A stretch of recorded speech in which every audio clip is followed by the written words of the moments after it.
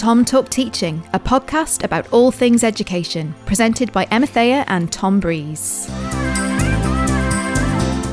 Return to reflection with me, Emma Thayer.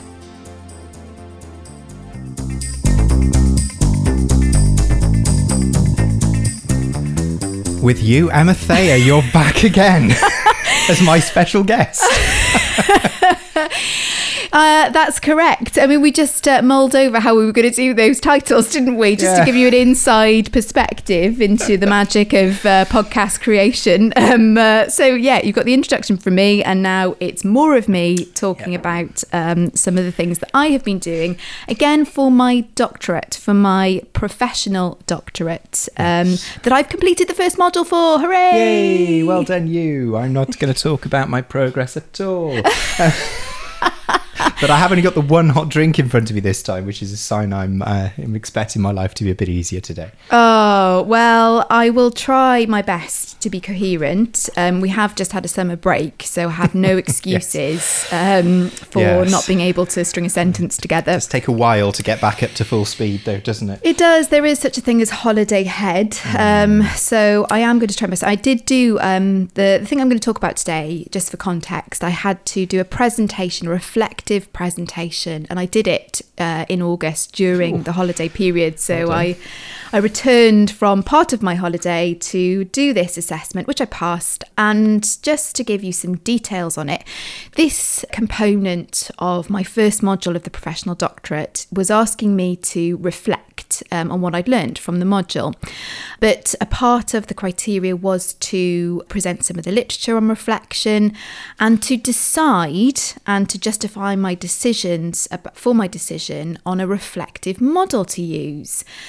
So we thought that this might be a useful thing to talk about in an episode on our podcast, because for those avid listeners, you'll know we had Professor Brendan Cropley on last season to talk more generally and with quite a lot of detail in there about reflection and reflection for teachers. He comes from a sporting background, so we talked about reflection from that context. So we thought we'd take a deeper dive now, and I would talk to you about my reflections on reflection. Gosh, it's like Inception, isn't it, for those of you who've seen that film? Layers. And I'm going to talk to you about one of the reflective models that I decided to use because I think it raises some interesting points about the purpose of reflection and also the reflective stance that we adopt as teachers. Yeah, and as we said when we talked to Professor Brendan a little while ago, and that was a cracking episode, and we got into some quite knotty things, but as we said at the time, it's very easy to talk about being reflective. I mean, even back in the dark ages when I did my PGCE, everyone was saying you needed to be a reflective practitioner. And you know, in these sort of performance-based things like sports, they talk about it a lot, but actually doing it is quite a difficult thing. And we present a number of models to our students. So there are pieces of research out there that try to lay out the step-by-step process of how you get through reflection and kind of out the other side with something that you can use. And what's really interesting is that there are several different ones. And I don't think I'd kind of entirely realised this until I dived into it as part of my work here. And we give a choice of 4. I mean, they have kind of features in common, don't they? But then sometimes they're a little bit different, number of steps, you know, the way they go around it. So, I mean, what would we say were the kind of common features of reflective models that they tend to share? Well, there's usually some kind of descriptive phase, which I suppose is if we were doing this on Bloom's taxonomy, or we were thinking about how taxing that part of the process is, you know, you'd say that's probably the easiest phase, where you're just kind of getting it all out. And it makes me think about something that Judith Neen, who was on a previous podcast episode, mentioned. I think she gave it as something to try, which was to, if you're having a problem with something, to write it down. So the first stage of trying to make sense of something that happened in the classroom would be to just describe it. There's usually some kind of comparative phase where you are comparing how you perceived that incident or whatever occurred that you're reflecting on with maybe the perspective of someone else, such as a mentor who might be helping you to make sense of it. So there's sort of like that sort of critique phase where you're maybe evaluating or analysing and unpacking that description. And that comparative phase as well might be where you're comparing it with what you found in the literature about something that you're reflecting on. So let's say, for instance, the incident in question that you're reflecting on was to do with behaviour management or behaviour for learning. And you might do some reading to help make sense of what happened and why it happened. So that is the comparative phase. And then there's another phase, which is the critical phase. And here I'm referring to some of the work that I found in the literature. This is from a source by Jay and Johnston, 2002, that was cited in Duffy 2015. I'm getting all technical because I'm used to presenting this. Impressively reeled off there, and well done. But yeah, there are they identify this kind of typology of reflective practice, which has these three phases. And the critical reflective phase is, I don't want to say where the magic happens, but it's where you can be kind of lifted out of kind of the very subjective and emotional part of reflection and remove you from the incident, as it were, so that you can come up with a kind of balanced perspective and you can come up with a way forward. So that's the kind of final phase that often occurs in the models, is the kind of what are you going to do about it, what next and where next. Now, I suppose to the casual listener, if we've got any casual listeners, I don't know if we have, but to the casual listener, that all sounds like an awful lot of work. And I know that this is something that our new members of the profession sometimes think when we show them these reflective models. You know, they're quite a big deal. And I suppose it's worth emphasising at this point that when we describe or aspire, I suppose, to be a reflective practitioner, we're not saying that somebody goes through this kind of process every time some little random thing happens. You know, I had a bad lesson today, right, I better sit down and do a multi-part reflective model, because obviously you'd never do anything else, would you? But it's for those really big kind of knotty problems where perhaps you sense that you need to solve it properly in order to move forwards, or it's something that's happening a lot, or maybe it's something you don't understand. I mean, we've been doing some planning just lately for a session that we're going to do with our students in this new year, and we were trying to think of scenarios, weren't we, where you might want to sit down and reflect on some of this stuff. And I know one of the scenarios we came up with, as you said there, was kind of, you know, management of the class, routines, behaviour for learning and stuff like that. But we also had quite an interesting one that we came up with, which was mulling over, for example, why your drama or music students, pupils, come to you in their English sets or their maths sets or something like that, which will occasionally happen in a school and is usually just for the convenience of the person writing the timetable. You know, what the implications of that are. What does it mean for the way that you plan? Is it right for the pupils? What are the pros and cons? And it's knotty questions like that are really hard to get your head around, where that combination of laying it all out without kind of commenting or getting upset about it or whatever, and then being led by the hand through that process of reflection can really help you get somewhere. Yes. And it can also take you to a place that causes you to be a bit more metacognitive, and this is kind of the tougher aspect, and this is why you need to take longer over these knottier things that you're reflecting on. The metacognitive aspects of reflection, the kind of thinking about your own thinking and reflecting on that process. So I've got another quote here, and it's that it's a hierarchical arrangement when we're reflecting that's focused from everyday problems. That would be at the sort of the base level of the hierarchy, like sort of thinking and acting in a common sense manner is reflective, all the way up to or towards a metacognitive view that is critical of the act of knowing itself. Now, to apply that to teaching, when you get to that metacognitive state, you're maybe being a bit more reflexive and you're thinking, well, why am I reacting this way to this situation? What's feeding into the way I'm perceiving what happened?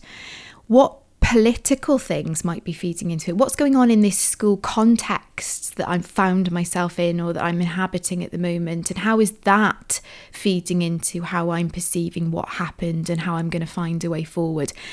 And it's that metacognitive phase that some authors and some practitioners that have worked on reflective models, they purport that phase, that part of the reflective process, is what can be quite emancipatory, quite freeing and liberating for a teacher.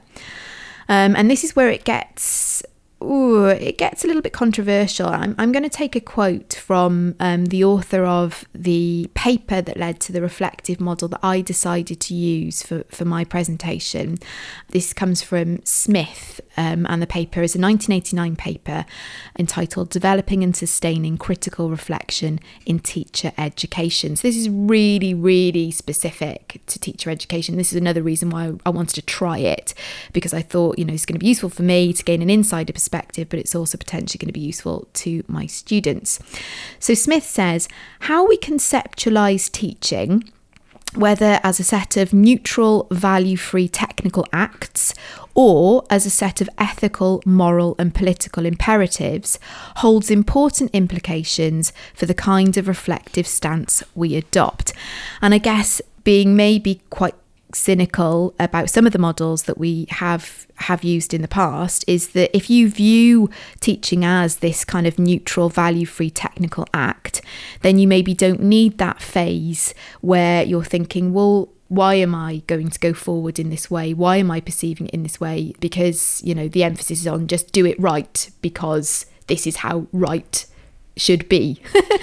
Yeah, it's interesting, isn't it? And I'm potentially going to say something I've got a couple of quite controversial things to say here, but one of them is that there's a very interesting direction of travel over in England at the moment, where as we record this, the government is in the process of kind of putting out there for a tender for a kind of academy of, they call it initial teacher training over there, don't they? An academy that's sort of government approved and is going to really, it sounds to me like cut out the universities or radically cut down their role, and that just very much whoever tenders to the government and says all the right things is going to come up with a model of initial teacher education that all universities are going to have to abide by, which, if I'm honest, kind of makes me feel that there are a bunch of people at the policy level over the border there who do see it in a slightly technical way, that there is a right way and a wrong way of doing it. There's some really disrespectful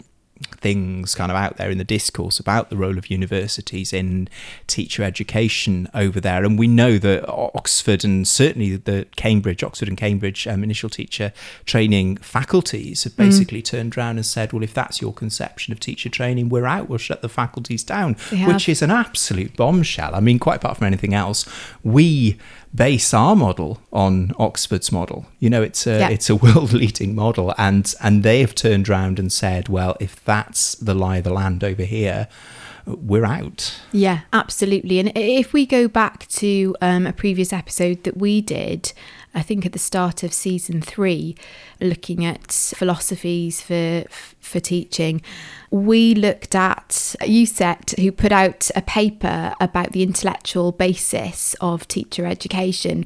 And one of the kind of features of what they collectively deem to be and purport to be in that paper a really healthy teacher education experience is one where you're growing teachers as epistemic agents who are questioning what they see, what they do, who are empowered. And this is another theme that comes through in that Smith article, is that about, empowering teachers to reflect on the structural conditions that inform their practice. If we really are dedicated to that and we believe that that grows a teacher with agency, because it intersects with that notion as well, and one who is going to endure in the profession and stay in the profession, because we know that that's a problem as well, then we need teacher education programs that, in my opinion, that include universities who are able to, and it is their remit to, create some cognitive dissonance and disruption around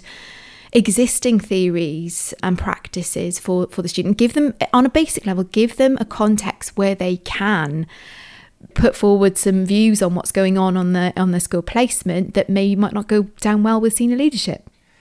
And it does need to be a genuine partnership, doesn't it? I mean, I'm going to kind of come at this from the other direction now, lest there be anybody out there who would characterise what we've said so far as the idea that, all this reflection, all we have to do with our initial teacher education students, our student teachers, is to, get them to sit cross-legged on a pole in the wilderness somewhere and reflect, this slightly sort of hippie caricature of what we do over here, because clearly that is completely unrealistic. And there's a really interesting article out there, actually, which I've brought along with me to this. It's Teacher Coaching in a Simulated Environment. Teacher Coaching in a Simulated Environment by Cohen, Wong, Krishnamachari and Berlin. And it's from 2020. And they make the really interesting point, which I think is a counterpoint or a sort of balancing point to all this talk of reflection that we're doing at the moment. They did an experiment basically in which they found that really getting student teachers to just reflect unsupervised was not only quite lacking in efficacy, but it was actually in some cases actively unhelpful, and that the missing piece of the puzzle was a coach, an experienced teacher coach, and actually they were using simulations. It was kind of computer simulations of classes, and they were doing stuff about low-level disruption, which of course is the thing that frightens all new members of the profession. And they found that if these student teachers were reflecting just by themselves unsupervised, they tended to go down into a real rabbit hole and get really obsessed with the low-level disruption, and then go into a kind of really bad cul-de-sac of being really punitive with the pupils and really harsh and really negative. Whereas when there was an experienced teacher there to coach, or a member of the ITE faculty there to coach who had experience of teaching, they were able to sort of direct them slightly to just be a little bit more chilled out about it, to be a bit more kind of de-escalating and a bit more subtle in their approaches. And I thought that was really interesting, and it's a great antidote to this idea that if we all just sit and reflect, we're going to reach some kind of enlightenment. That's not in any way saying that there's not a place for that really experienced teacher in the mix. It's just that it's not as simple as throw them in a room with a teacher and hope something rubs off. Yeah, absolutely. And there's no reason why. And obviously, this needs to be handled delicately, and this is where ITE tutors come in. There's no reason why that can't have reciprocal sort of benefits for mentor and student teacher, or coach and coached, because that part of the process that is built into Smith's model, and the question that he poses that kind of prompts it is, how did I come to be like this? It's kind of forcing you to think about what's been influential, and it maybe could unearth some of the more tacit aspects of the mentor's practice that they haven't questioned themselves, or that they just don't voice because maybe they seem obvious, or they're so ingrained in what they do that they don't necessarily make those clear to a student teacher. So the point that you made at the start of the episode about reflection for the really difficult issues is a really important one, but then there is also a balance to be struck with the reflection that, and I can understand why that article arrived at those findings, not only because yes, they do need to be coached, but also at certain stages in your teacher education experience and your career, you just feel like you want to be told to do it like this and it will get better. And I can really relate to that. So I think there is a lot of work to be done between schools and universities about the process of reflection and how it can benefit everybody involved and be utilised in an effective way and in a way that has efficacy. But I am very, very interested in, and I would like to understand better how we do support mentors and students to have some more difficult conversations that could come out of this. Tom, you made a really good point about our scenario that we've come up with our student teachers about setting and classroom groups. And as a drama teacher, it's usually mixed ability groupings, or they come to us in drama in their English sets, and that, throws up all kinds of problems and is potentially controversial. And I guess how we've got to see reflection sometimes as well is it's not a once and done occurrence. it could be that you do that reflective cycle, and you may not necessarily come back to it again formally, but that question is percolating throughout your career. We've both spoken, Tom, of things that were introduced to us in university on our ITE programs or happened on a school placement that we're only beginning to unlock and crack now. Yeah, so we're treading the hard road here, is what we're saying in short. This is not the easy road. Perhaps once upon a time there was more of an apprenticeship model for the training of teachers, just do as I say. I hope that those of our school colleagues who actually work with students who have moved beyond that mini-me kind of approach have found that it's ultimately much more satisfying to have that slightly more two-way process in which the student is not just taking from the mentor, it's not just take all the time, but through that process of reflection, it being a two-way process, they give something back. So for the benefit of, I suppose, those people who are not on our programs and get to work with our 4 existing reflective models, perhaps we should lay out this one that you've discovered as part of your Ed.D work, because it has got some quite interesting and quite nice features, hasn't it? It does. Okay, so it does have some of the features that are common to other reflective models. So the first phase is the describe phase, where you describe, and there's a prompt question: what do I do? And then the inform phase, which is the what does this mean? So there's an evaluatory and analytical dimension where you're trying to unpack it. And I guess that's where perhaps you could be comparing it with a coach perspective, a mentor's perspective, who is speaking from a different vantage point in the room when maybe that thing that you're reflecting on occurred. And also that's perhaps where the literature could come in. And then you've got the confront phase, and this is the kind of metacognitive and emancipatory phase that Smith talks about. And the question there is, as I said earlier, how did I come to be like this? And I've got a quote here. What a great question. Have we all asked ourselves that a couple of times as we've started the new term? How did it come? Yeah. Well, it got me thinking, actually, because it got me thinking about biases and something that we can inadvertently and quite innocently be guilty of when we come into any new scenario is adopting a deficit perspective of our pupils.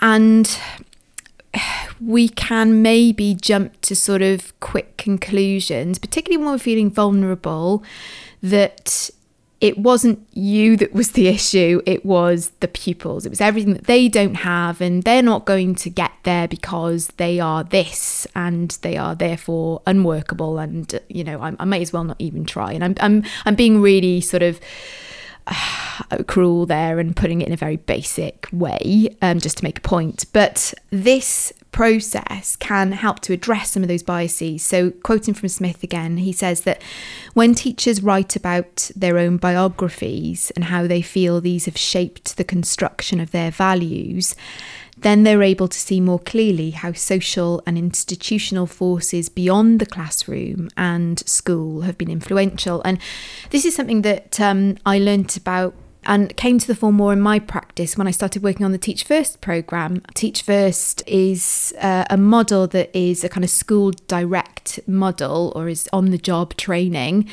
They are a charity, and they are very much driven by a kind of socio-economic agenda and wishing to address the poverty gap. Very dedicated and committed to that, and they're developing teachers and leaders to feed into that agenda. And this is something that they do really well on the programme, because at the start of the programme, they ask students to kind of really try and unearth some of these biographies that have shaped their values very early on and bring them sort of to the fore and get them to sort of unpack how they've come to be that way, but to also show how other contextual factors will feed into that kind of value system that emerges, and that will eventually feed into their philosophy for teaching and learning, and will therefore drive their practice. So that's why this confront bit, this how did I come to be like this bit, I think was really important. And that confront bit, I mean, even the name of it sounds a little bit scary, to be honest, like something you don't want to be doing when you're not at your best. That sounds like the bit where if you're early on in your career, you might really need some help with that, because we've made a huge step there from just describing the situation, which, you know, you could do yourself, I suppose, as a teacher, to kind of saying, well, what does this mean? Well, you could probably have a pretty good stab at that as well, particularly if you've had some feedback, you know, just some basic lesson feedback or that sort of thing. But then to jump up to those kind of multiple perspectives and all of those sort of things feeding in, that feels like a really, really big step up, and something that is maybe not a thought process that's going to be done and dusted in a short period of time, but maybe something you're going to have to return to and do, and maybe come back to when you discover new things or new perspectives. And I certainly would envisage that as being an area where you might need some help and some coaching, maybe from more than one source. Yes. And thankfully, what Smith had done before he put together this article, obviously he was formulating his own theories that fed into this model, was he came up with a series of guiding questions for the confront phase to provide even more structure. And what he says is it helps teachers approach the confrontation of local theories of teaching. So some of them are quite interesting. What do my practices say about my assumptions, values, and beliefs about teaching? Where did these ideas come from? What social practices are expressed in these ideas? What is it that causes me to maintain my theories? What views of power do they embody? So this is where this kind of emancipatory, ethical thread is coming through. Whose interests seem to be served by my practices? Gosh, there's a question. And what is it that acts to constrain my views of what is possible in teaching? Now, just going back to that controversial one, whose interests seem to be served. And this is where the role of the mentor, and applying this in the context of teacher education, is tricky, because a student teacher could legitimately say, well, mentor, your interests really, because you're marking me. So yeah. I'm going to do it that way because you've told me. So, you know, this step needs to be handled carefully. And as you said, we probably need to do more work in supporting mentors to do this. Yeah, I've read an interesting article which kind of implied that in some situations, student teachers will understandably say what they think their mentor wants to hear, and say what they think their university tutor wants to hear, and those things may be entirely different things. I mean, the other ones that really interested me in that, I mean, the first question, what do my practices say about my assumptions, values and beliefs? Now, I touched on this with Judith a couple of episodes ago.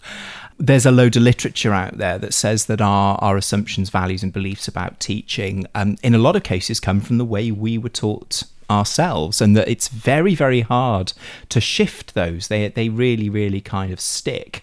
And that stuff about views of power as well. I think I told you, didn't I, when we talked about my research, that Ruth Wright, formerly of this fine institution now over in Canada, told me that sociology was a really big kind of rabbit hole that would be well worth going into.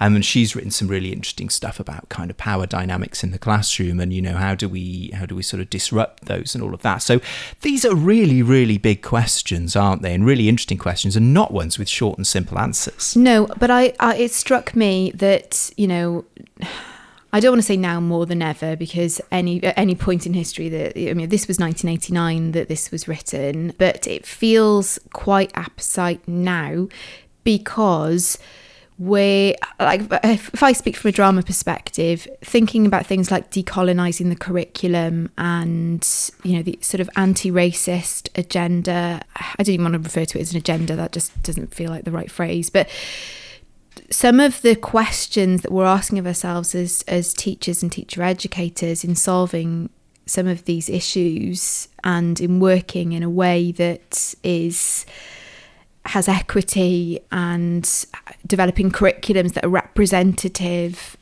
etc. All of those very difficult to solve, no easy answer scenarios that we're faced with all the time in education. It maybe models like this will hold our hands a little bit more firmly through that difficult bit, if we've got something to hang it on, a framework to guide that process, then maybe we'll feel more confident in addressing it. I mean, he makes a good point at the end of the short chapter about this part of the model. He says, untangling and reevaluating taken for granted, even cherished practices require breaking into well-entrenched and constructive mythologies that may not always be easily dislodged. Yeah, and funnily enough, from the detritus of my desk, I've just dug up a Ruth Wright article, The Fourth Sociology and Music Education, from Action, Criticism and Theory for Music Education, 2014, in which she kind of sets out this idea of there being entrenched power dynamics and, you know, inequalities between teachers and pupils, and tries to set out a model. I mean, obviously it's subject specific, so it may only potentially be of interest to those of us who work in the performing arts, although I'm sure there are parallels.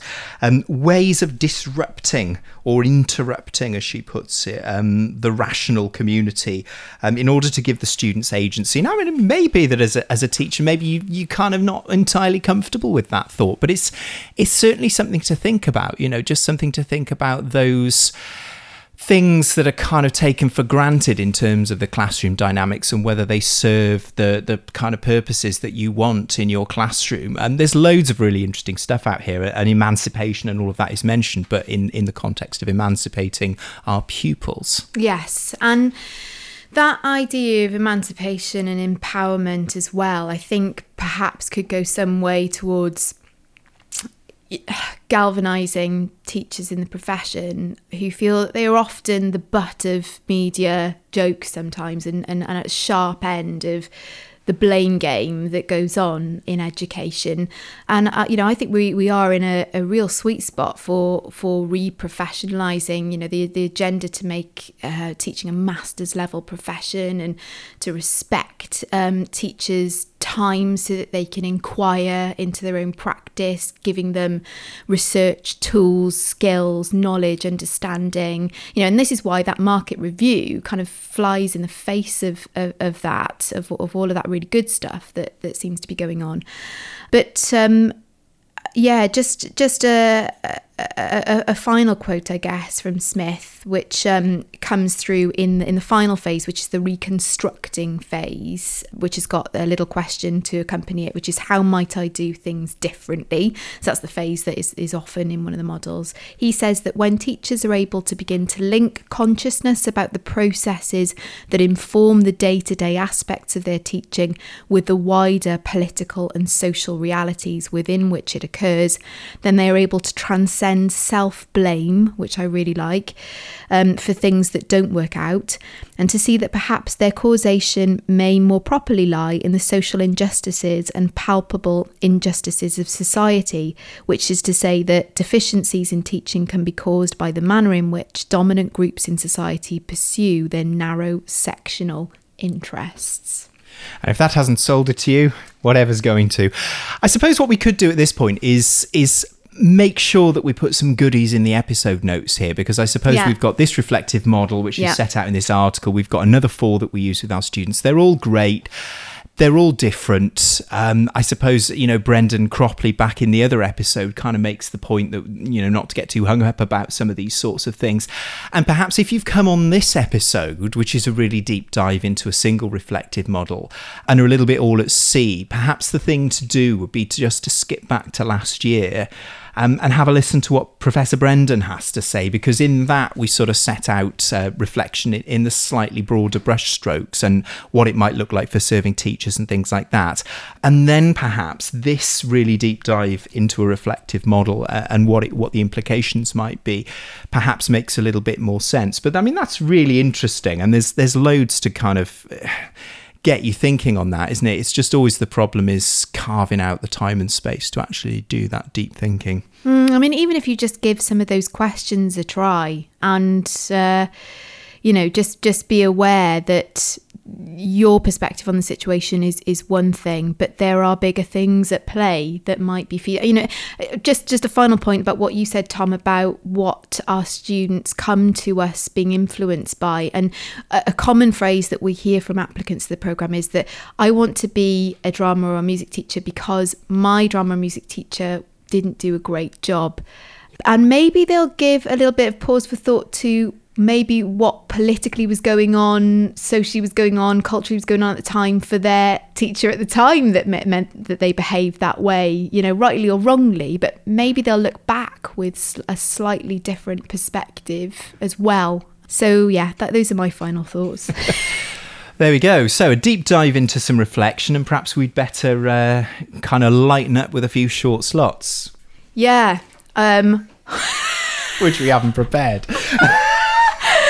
Thinking on the hoof here. So this one has literally come to me straight away because and it's not really education related, but it's just fine. Interesting. We like those. There's a film that is currently accessible on Netflix, possibly other places, called Worth. And it's because it's a big anniversary this year of the 9/11 attacks.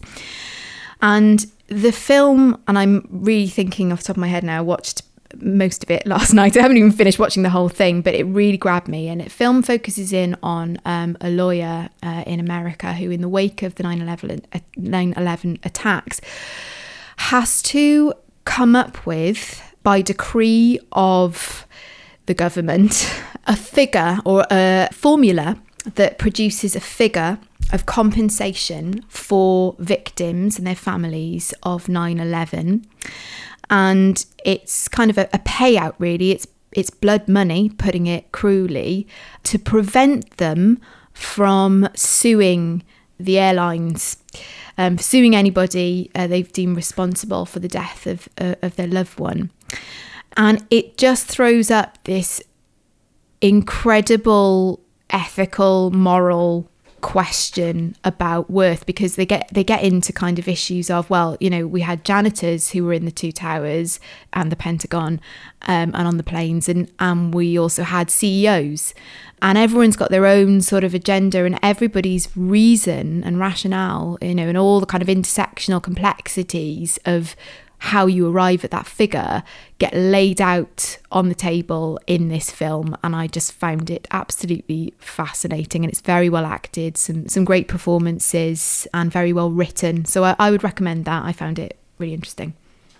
And I suppose this episode contains things to try, doesn't it? I think so. You're giving me an easy get out there. Yeah, I would definitely try a reflective model, or at least have a look at some. And now, perhaps in light of the 2 episodes we put out on reflection, to make some comparisons about the two, and which one you think is going to be most useful. I think my instinct is that if I was still in school at the moment, some of those questions in the confront phase, what do my practices say about my assumptions, values and beliefs, what views of power do they embody, if you've got the right colleague and a good enough cup of tea and a nice quiet space and a comfy chair, that could result in a really, really interesting conversation that could really lead to some very interesting things indeed. It's certainly the sort of conversation that I would relish having with colleagues, the sort of conversation you and I tend to have.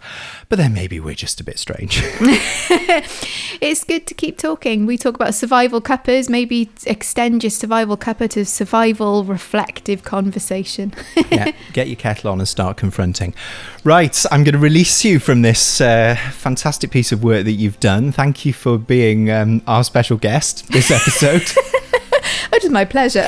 I have not committed to a return visit by me as yet, because I'm in the depths of writing up, but I'm sure I'll get dragged in front of a mic at some point. Oh, you will. And we'll be back in a fortnight. We'll be back soon. Bye. Bye.